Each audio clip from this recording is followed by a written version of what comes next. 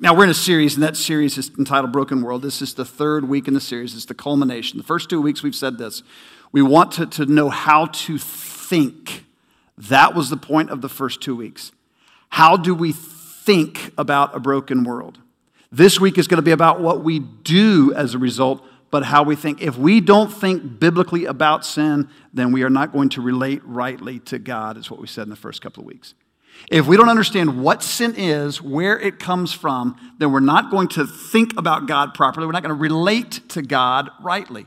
If we think that God somehow or another is impotent and he really wants all the bad things to go away, but he really can't do anything about it, then we're going to have a wrong view of God.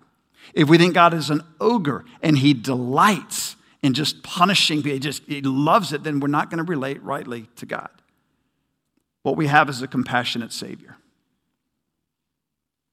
A God who looked at the plight of man. He knew exactly what was going to happen. And he saw that to leave us in our condition would not do his heart any good. Now, I don't say that because God needs us. He doesn't. He doesn't need us for any glory. He doesn't need us for any joy. He doesn't need us for any of his own satisfaction. But because he is who he is, he did not want us to remain in our condition. So Jesus stepped out of heaven, came to earth, and did everything that was necessary to make us right with God. And all who come to God by faith through the person of Jesus Christ can now rightly relate to God. Jesus is a compassionate Savior. He both draws alongside of us and weeps when we weep, but then he also does something about the brokenness. Now, today is... We're going to use one illustration throughout the entirety of this service in order that we might see the grand principle in the scriptures. We live in a broken world, but we must trust a perfect king. Here is the one illustration. In 1973, a landmark decision came about through our court systems in America. It was called Roe versus Wade. It's a Supreme Court decision. When I say it was a landmark decision, it literally sent ripples all throughout the country. Now, we have always been divided as a country. If you don't believe that, please go back and study history. Okay, go back and just look at people who walk out in the streets and then fire guns at one another after walking paces away over minor things. This right here brought to the light a divide that was stark. And it was those who wanted to maintain the right to have an abortion at any time, and those that said, we don't want there to be that right given to any person because we believe this is a human being and no one has the right to take the life of another whenever they just so choose to do it. For many in the church across America, it seemed as though all hope was lost. It seemed as though it might even be the final straw. And what many in the church were saying is the decay of America, the decline of America, as we have slipped into this phase of life, this place of life, where we now say it's okay to just kill whenever you decide you want to kill. That's an oversimplification. But many in the church felt that to be true. There was something that happened, though, almost immediately after this decision was given in the United States that not many people knew about. It happened in the same year. There was a group of ladies who gathered together to pray. And they prayed, and they prayed, and they prayed. And they continued to gather together to pray. And it got formalized. And prayer began to happen, specifically saying, God, would you do something about this in our country? A, we want the law to be turned around. That's part of it. But B, we want the hearts of people to be turned around so that the people would want the law to be turned around. Please hear me in this. James tells us in his book, the prayers of a righteous man are powerful and effective.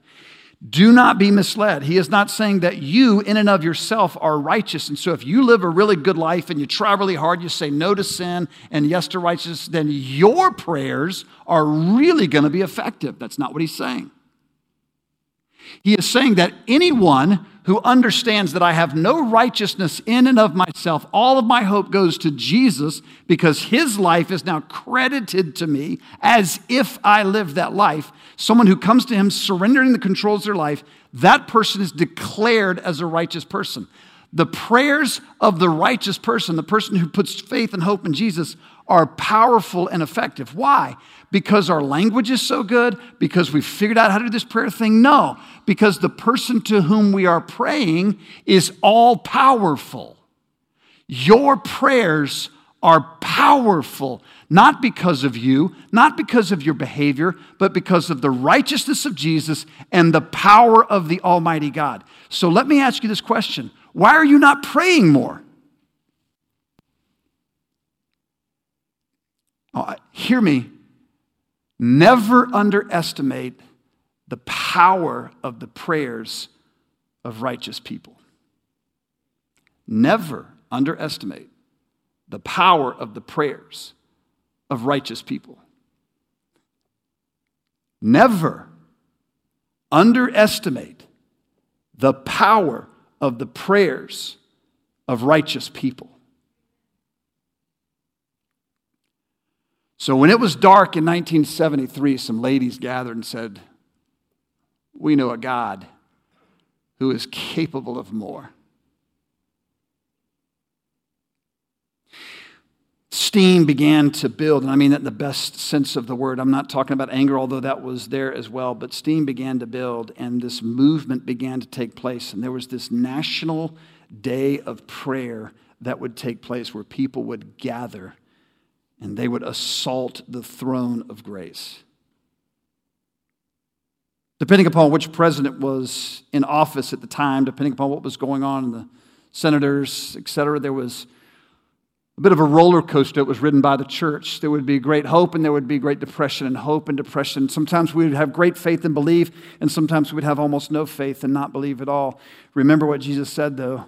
Faith the size of a mustard seed can move mountains. It's not the size of someone's faith that matters. It's the object of one's faith that matters.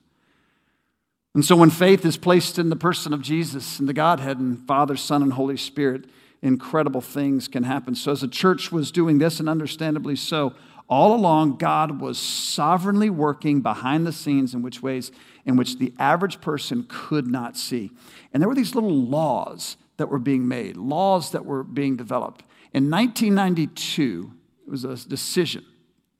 It was Planned Parenthood versus Casey.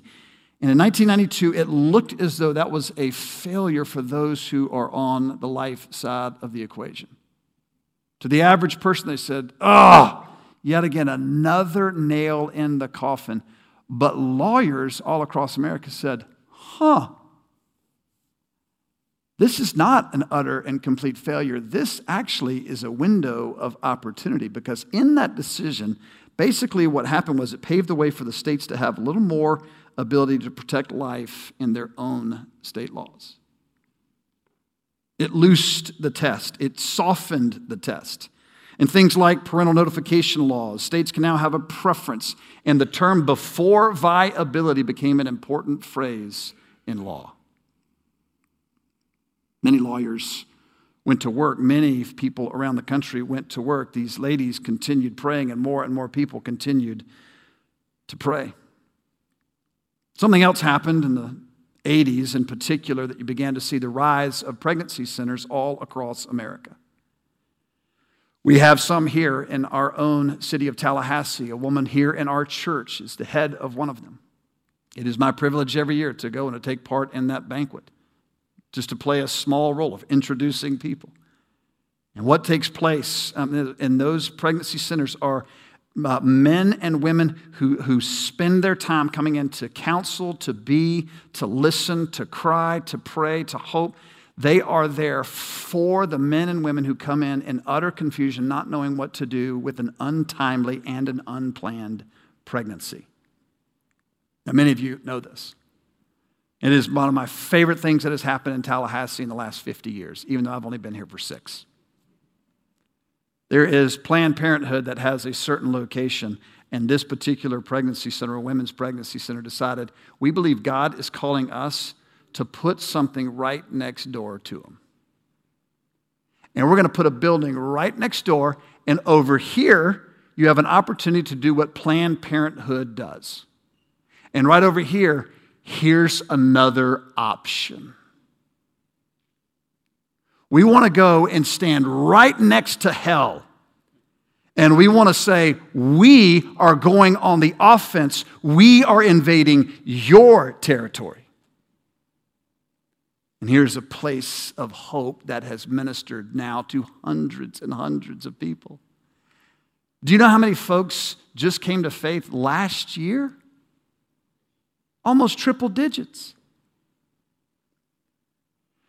Across America, these pregnancy centers begin to arise and offer another opportunity, another option to women and men who are confused, had not planned on this, had not prepared for it, and now they're saying, now, you know what is a sub-point of that, of those pregnancy centers? One of the things, the other thing that I think was really, really helpful is, man, isn't it great how technology has advanced? And have you seen recently what we're able to do? We're able to put this little thing, squirt this juice on a woman's belly, and you got this little thing, and it takes pictures inside, and they're able to see video and pictures of a living, breathing, heart-beating individual inside the womb of a mother. Just that alone has caused many women to say, oh, it's not just tissue. So people are praying, laws are being written, and every year more and more laws are being written in the process, and the average person like you and me has no idea what is going on, but God in heaven is sovereignly working behind the scenes. One final thing that I think was a significant contribution was there was a March for Life. And it kept bringing to the public eye this swelling of people, this growing number of people that are saying, I want to stand up for life. And it became impossible to ignore. And you have highly educated, great thinking people, in addition to not very well educated people at all. You have simple folks, sophisticated folks all along in the same road saying, we believe that this is worth bringing it. We're going to march for it. We're going to stand up for it. Now, all of this was leading to June 24th of 2022. Now, several folks knew that this was going to be coming. There's a lady in our church. The only reason I don't mention the names of both the lady in the pregnancy center and this particular lawyer is just because this is going on television, and I don't want to give them any more headache for people who have ill will for them. Talked to a lady in our church here earlier on and just said, hey, what do you think is going to happen? She says, I think it's going to get overturned. And she knows because she's talked to the Supreme Court. We had an idea, an inkling that this was going to come about, and what has been running through my mind is this. Regardless of what president was in office, regardless of what Supreme Court justice was there, if you look at the numbers, according to the CDC, the number of abortions each year didn't really alter all that much between candidates over the years. But I had to be schooled and understand that that is only one checkmark, one statistic, whatever that word is, to look at. That there are other factors that are going on. So June 22 of this particular year, I'm in Birmingham, Alabama at our denomination's national conference. I don't find out until later on that the Supreme Court comes out and says that Roe v. Wade is going to be overturned and we're going to return the rights back to the states to determine what they want to do. I hear it as a report on the radio. Do you know what my response was? I cried. I'm not a particularly emotional guy. I get fired up. I get emotional over really important things like football. I don't cry enough, but I tell you, when I heard that on the radio, I cried, and I'll tell you why, because I've been praying for years. And there's only a handful of subjects that I pray about with great tenacity and passion and devotion and commitment. I have been praying for years that this would come to be. See, most of you know our story. Judith and I are one of those couples that for whatever reason could not get pregnant. And it was about a 5-minute conversation that we had in regards to adoption. And we both determined adoption is a great option for us. God does not call every couple in the church to adopt. God calls every person to take part in opportunities for the church to take care of orphans and widows. And whatever that role may be, some give financially, some provide respite care, some provide legal services. Everybody has a role to play in some form or fashion, maybe it's foster care, whatever. We believe God was calling us to bring children into our home. And I can't tell you all the science. I'm not there. I'm not smart enough. We got other doctors in here that can do all that. I can't tell you scientifically when life begins. I can just tell you theologically what I really believe the Bible says when life begins, and that is the moment of conception. And at that point, it's a human life.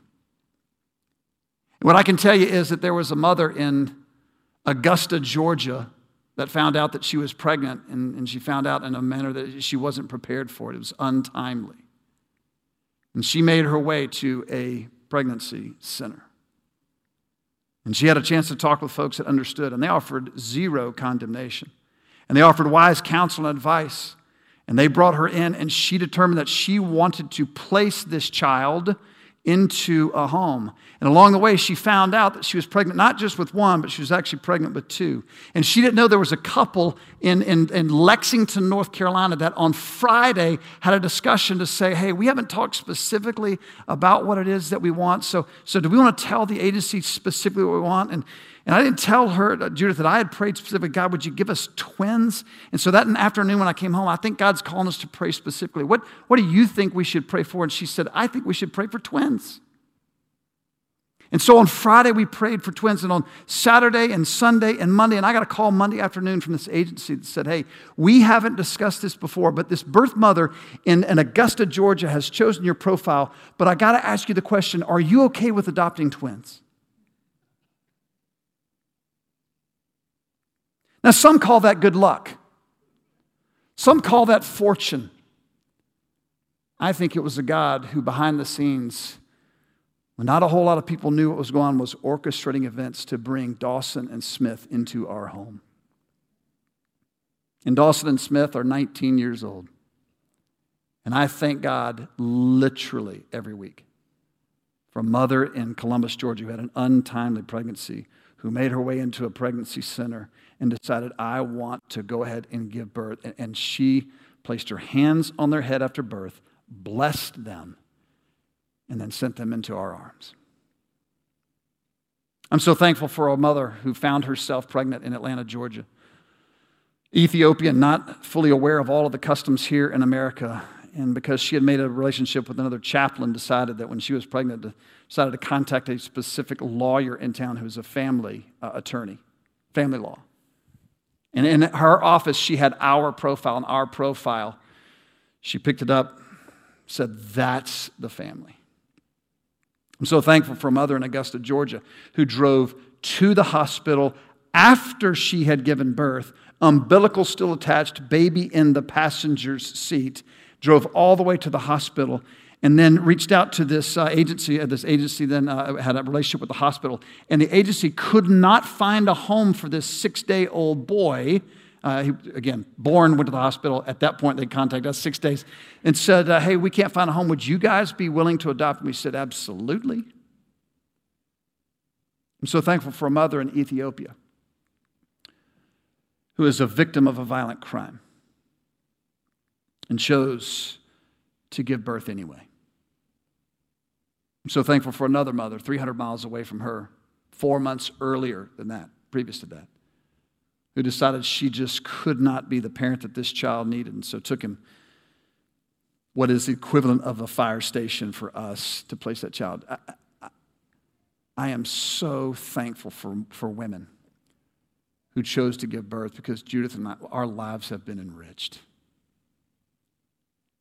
And 6 boys have had the opportunity to hear what it is that God Almighty has done on their behalf eternally.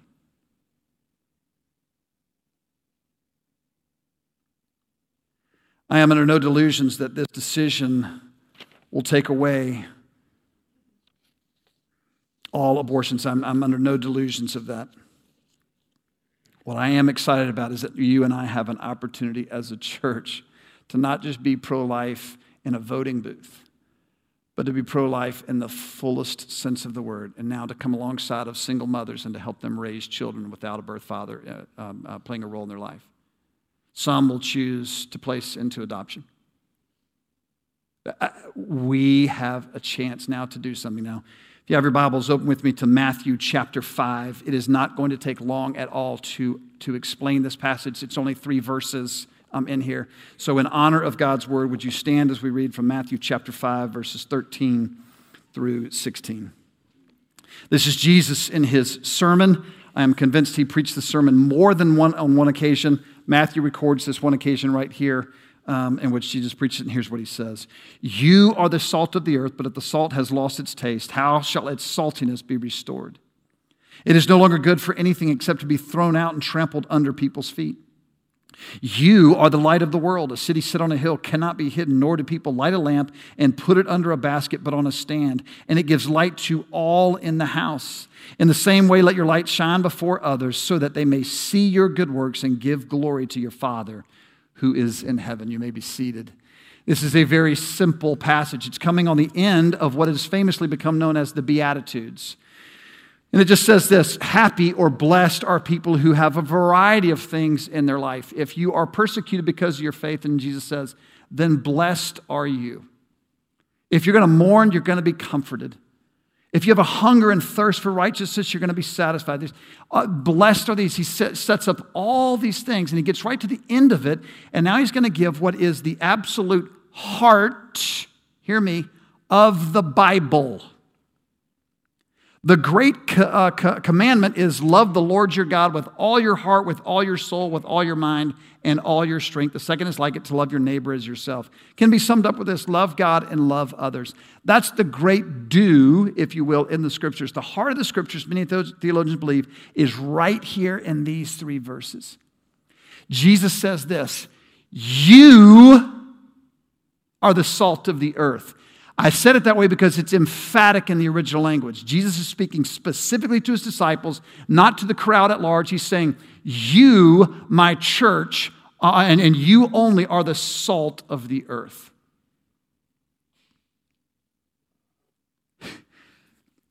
You are the salt of the earth. Don't leave it up to your spouse. Don't leave it up to your parent.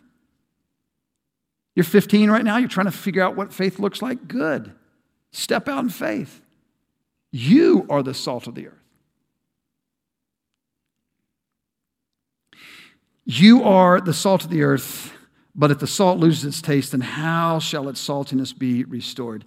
There are 8 different possibilities as to what Jesus is referring to here in salt, but I think, this is thus saith David, but I feel pretty confident on this one. I still may be dead wrong. You study the Scriptures. You come to think what you think God is saying. I think he's referring primarily to two things in reference to salt. Number 1, salt is a enhancer of taste, is it not? Doesn't salt bring life to everything? When I eat French fries, which I rarely do anymore, I get the question often from folks, David, would you like a little fry with your salt? I love my salt. All McNeely boys love their salt, and we have the hearts to prove it. We have the blood pressure to prove it. We have the medication to prove it. Salt is good on everything. In the summer times, salt on watermelon was a little slice of heaven. Salt on cantaloupe. Salt is good. It creates this sort of, it brings zest, doesn't it? Salt is just good. Does it sound like I have a love affair? Colossians 4, 5, and 6 says this: walk in wisdom toward outsiders, make the best use of the time. Let your speech always be gracious, seasoned with salt, so that you may know how you ought to answer each person. Salt just creates a thirst. We ought to say, wow, interesting, better, I like it. When they look at your marriage, they ought to say, wow, is that what marriage is supposed to be like? Not perfected, Not eternal bliss every day. If you have a marriage of bliss every day, please don't tell me about it. Just obnoxious. Judith and I have said this publicly on many occasions. Look, we have a hard marriage. It's a good marriage. It's a loving marriage. It's filled with joy. It's hard. Judith approaches life on this end of the spectrum, personality, et cetera, all that. I approach life on this end of the spectrum, personality, et cetera. I love being in a crowd of people. If there's 1,000 people, I get really excited. Judith gets overwhelmed. The thought of trying to have a conversation that deep with everyone, I go, yes, great. Judith wants to go to this level of depth with every person. We are so radically different. We approach life so, the only thing we have in common is Jesus. And centered around him, we have a great unified marriage.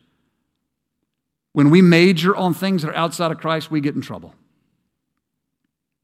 So people look at our marriage and they say, that's cool. Maybe. It's not a perfect, you don't have to have a perfect marriage. You just have to have an honest one. And we tell folks regularly, yeah, when we're walking with Jesus, it's really sweet. And when we're not, it's really not. Salt creates a thirst in there. But the other thing that it does is it slows decay. Please hear me. Salt will never, ever, ever, ever prevent decay. It slows the process of decay down. What is the church called to do in the culture? To slow the process of decay. What if the church in 1973 had said, we lost? There's nothing more to do. What if lawyers had not thought, how do we slow the process of decay? What if a group of women had not gathered and said, we've lost the battle, what's the point in praying? What if there were no marches? What if there were no centers that were developed? The church is called to slow the process of decay. Let's put the brakes on a little bit. Let's be a speed bump. Let's show you an alternative, something that is different. Don't ever be surprised if the church chooses to leave an aspect of culture. Please don't be shocked that that aspect of culture goes to hell in a handbasket. And the reason it does that in some ways is our fault. Because God has said, you are the salt of the earth. You go on the offense. You get involved in culture. You slow the process. Get in. I will make it all happen. I will empower you. It's my strength. It's my grace. I will do everything that's needed. You just need to show up. Slows the process of decay. It does not completely prevent the process of decay. Chuck Swindoll said this in a great book called Simple Faith. In talking about these two aspects, he said, shake and shine, don't pour and blind. Salt is good, but if you were to open up a Morton's and pour the entire can of Morton's onto one fry, it would be awful. But a little bit is good. Don't feel like you got to convert the world. Just go in and live a Christian life in front of them, empowered by God. And God is capable of using even you for eternal things. Now, he says, if a salt loses its saltiness, many critics and skeptics have pointed out that salt cannot lose its saltiness. That's our understanding in our day and age. This is not understanding in this day and age in which it was written. The salt that he's talking about here did not get in the same way that we get it today. So it was filled a lot of times with impurities. And so basically what would happen is it mixed in with other minerals. It would lose, indeed, its ability to flavor things. So when Jesus says, if the salt has lost its saltiness, then what good is it used for? Anything? It's going to be thrown out and trampled under people's feet. Please hear me. Jesus is not saying you're going to lose your salvation if you're not salty. What he's saying is this: you have lost the purpose for which I have kept you here on earth. I've put you here to slow the process of decay. I've put you here to bring flavor to life. I've put you so that the world might stop and pause and think, is there a better way? And if you don't live a Christian life, if you don't walk with God, if you don't surrender your life over to him, if you don't open your mouth, if you don't speak, then you've lost the reason why you're still here. Heaven's coming. Look forward to it. But look at it this way. We got a race to run. And I know you're tired. I am too. I know you're exhausted with what the culture has turned into. I'm exhausted as well. but we got a whole eternity to rest. We got a whole eternity to party. We got a whole eternity to realize there is no sin that's going to impact anything. Right now, let's go to work. Make the most of every opportunity that the Lord has given to you. We are here for but a brief period of time, and you are the salt of the earth. So be salty. Shake and shine. Don't pour and blind. Next, he says, you are the light of the world. And then he says two things about it. It's a city that's on a hill that can't be hidden, and there's a lamp that can't be put under a basket. You are the light of the world. The same word, it's in the emphatic sense again. He's referring to, Jesus says about himself, I am the light. We are merely the reflectors of the light. Think of it this way. Jesus is the sun. We are the moon. The moon does not generate light. The moon reflects the light of the sun all throughout so that we, and at nighttime, can look up and go, woo, look at that beautiful moon. If it's a full moon, we bark. We are just reflecting what the sun, S-U-N, is doing. That's what the moon does. We reflect what the sun, S-O-N, does. It's the Holy Spirit that brings the power of Jesus. And so when he says, you are the light of the world, that's what he means. You're just living out what it is that I've put inside of you. Now he says a city on a hill. What was a city on a hill? It's exactly what you would imagine it is. A small village that was up on a hill. So that when people were traveling at nighttime and the lamps were lit in the people's houses, they could see the light and it could light up the way for their path. Light on a hill shows the way. You following me? You as the church show the way. The way to what? The way primarily to God. When I was a coach, I traveled all over the state of Alabama, which has a million small towns. Like if there's 3 people that are together, they declared a town. So you go through and you got all these ball games that you got to go scout and find out and watch. And the best way to find out where the ball game is going to be played on a Friday night is to drive close to where the city is and just look up and just look for the lights. And if you look for the lights, you will see where the people are going to gather. And the whole town and small towns gather in these places. So you can go to any one. It lights up the way. That's what we as the church do. We show the way. We show the way to live. We show the way to interact. But primarily we show the way to God. What is the way to God? It's important that we get this. It's not better behavior. The way to God is the person of Jesus. That's what we show people. So this is what's so great about being a Christian and about sharing my faith. Do you realize how little pressure is on me to actually share? I just go, yeah, if you want to see an example of what it's like to be saved by grace, here I am. Let me tell you about Jesus, not about me. It's so easy. So a city on a hill shows the way. A light that's put on a stand that he talks about here was one that was going to be put, is to actually expel the darkness. It's to light up the darkness. It's to shine light where the darkness is. Now, I think this has to do primarily with sin. I really do. But the church is called to show a better way. It's called to show the light. This past year in my son's baseball, there's a gentleman that I would meet with, and he says about himself, he is a self-professed agnostic. He doesn't know what he thinks. He thinks there's got to be something out there, but he's just not really sure, et cetera.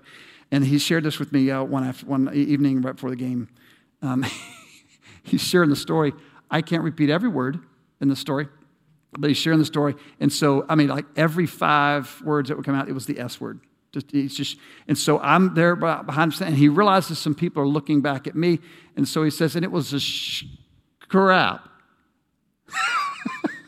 He changes it when he sees me. And I said, just be yourself. Does somebody ever get convicted just being around you? Does somebody ever change their behavior just simply because you're in their presence? It's okay. What you got to get used to is this. It's not really because of you. It's because of the Holy Spirit. And what happens when the church removes itself completely from the culture? Where's the conviction? Where's the model? What if the church in 1973 would have said, it's done? What if we just said, look, because it's law, we're no longer going to think that it's a wrong thing to do, that it violates the heart of God? Here's the beauty of what I want you to see. This is where let's just close out our time in here. The purpose of light was that it would light up in clarity, it'd be revealed. Romans 10 says this, how then will they call on him in whom they have not believed? And how are they to believe on him of whom they have not heard? And how are they to hear without somebody preaching? And how are they to preach unless they are sent? As it is written, how beautiful are the feet of those who bring the good news.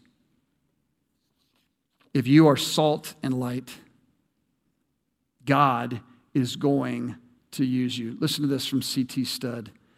Some wish to live within the sound of church or chapel bell. I want to run a rescue shop within a yard of hell.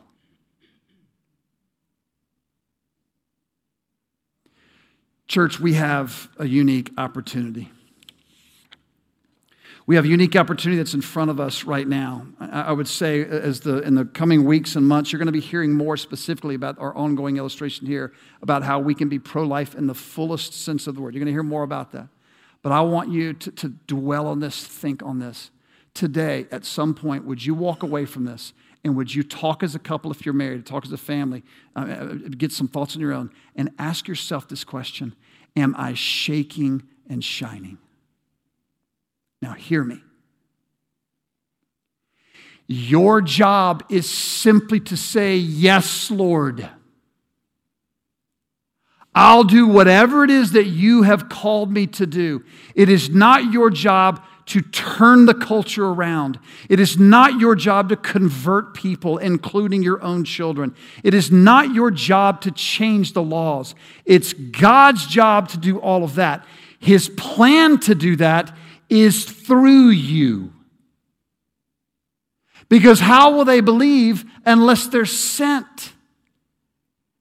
All I want you to do is to say, God, here am I, send me. A woman said, I'll go, Lord, and I'll go run this pregnancy center. I'm not sure I'm gifted enough to do it, but I'll do it. And God has used her so mightily to see who knows how many people have a life-altering, eternal-changing aspect, a part of their life. God has used a single woman in a powerful way to develop a team. She said, I'm not sure that I'm the right person for this job. Do I know enough law? People, will you be the primary one that we want to see this Roe versus Wade overturned? And 5 years ago, she was hired for that purpose. And she said, here am I, Lord. Send me. If I were to bring her up on the stage, you know what she'd say? It ain't me. But she kept making laws. She kept praying. Folks, I believe this. Please hear this. When my grandchildren, when they have grandchildren, that generation will look back at the era of Roe v. Wade in America the same way that we look back at chattel slavery in America. I really believe that day is coming. They will look back and say, can you believe that the American people thought it was okay to say, yeah, that may be a human. But they don't have the same rights that we do. And the reason I have great confidence in that is because I see the church stirring right now. And what's going on in our kids in their lives is that they're looking around and saying, our hope is in Jesus. Just shake and shine. And I can't wait to see what God's going to do.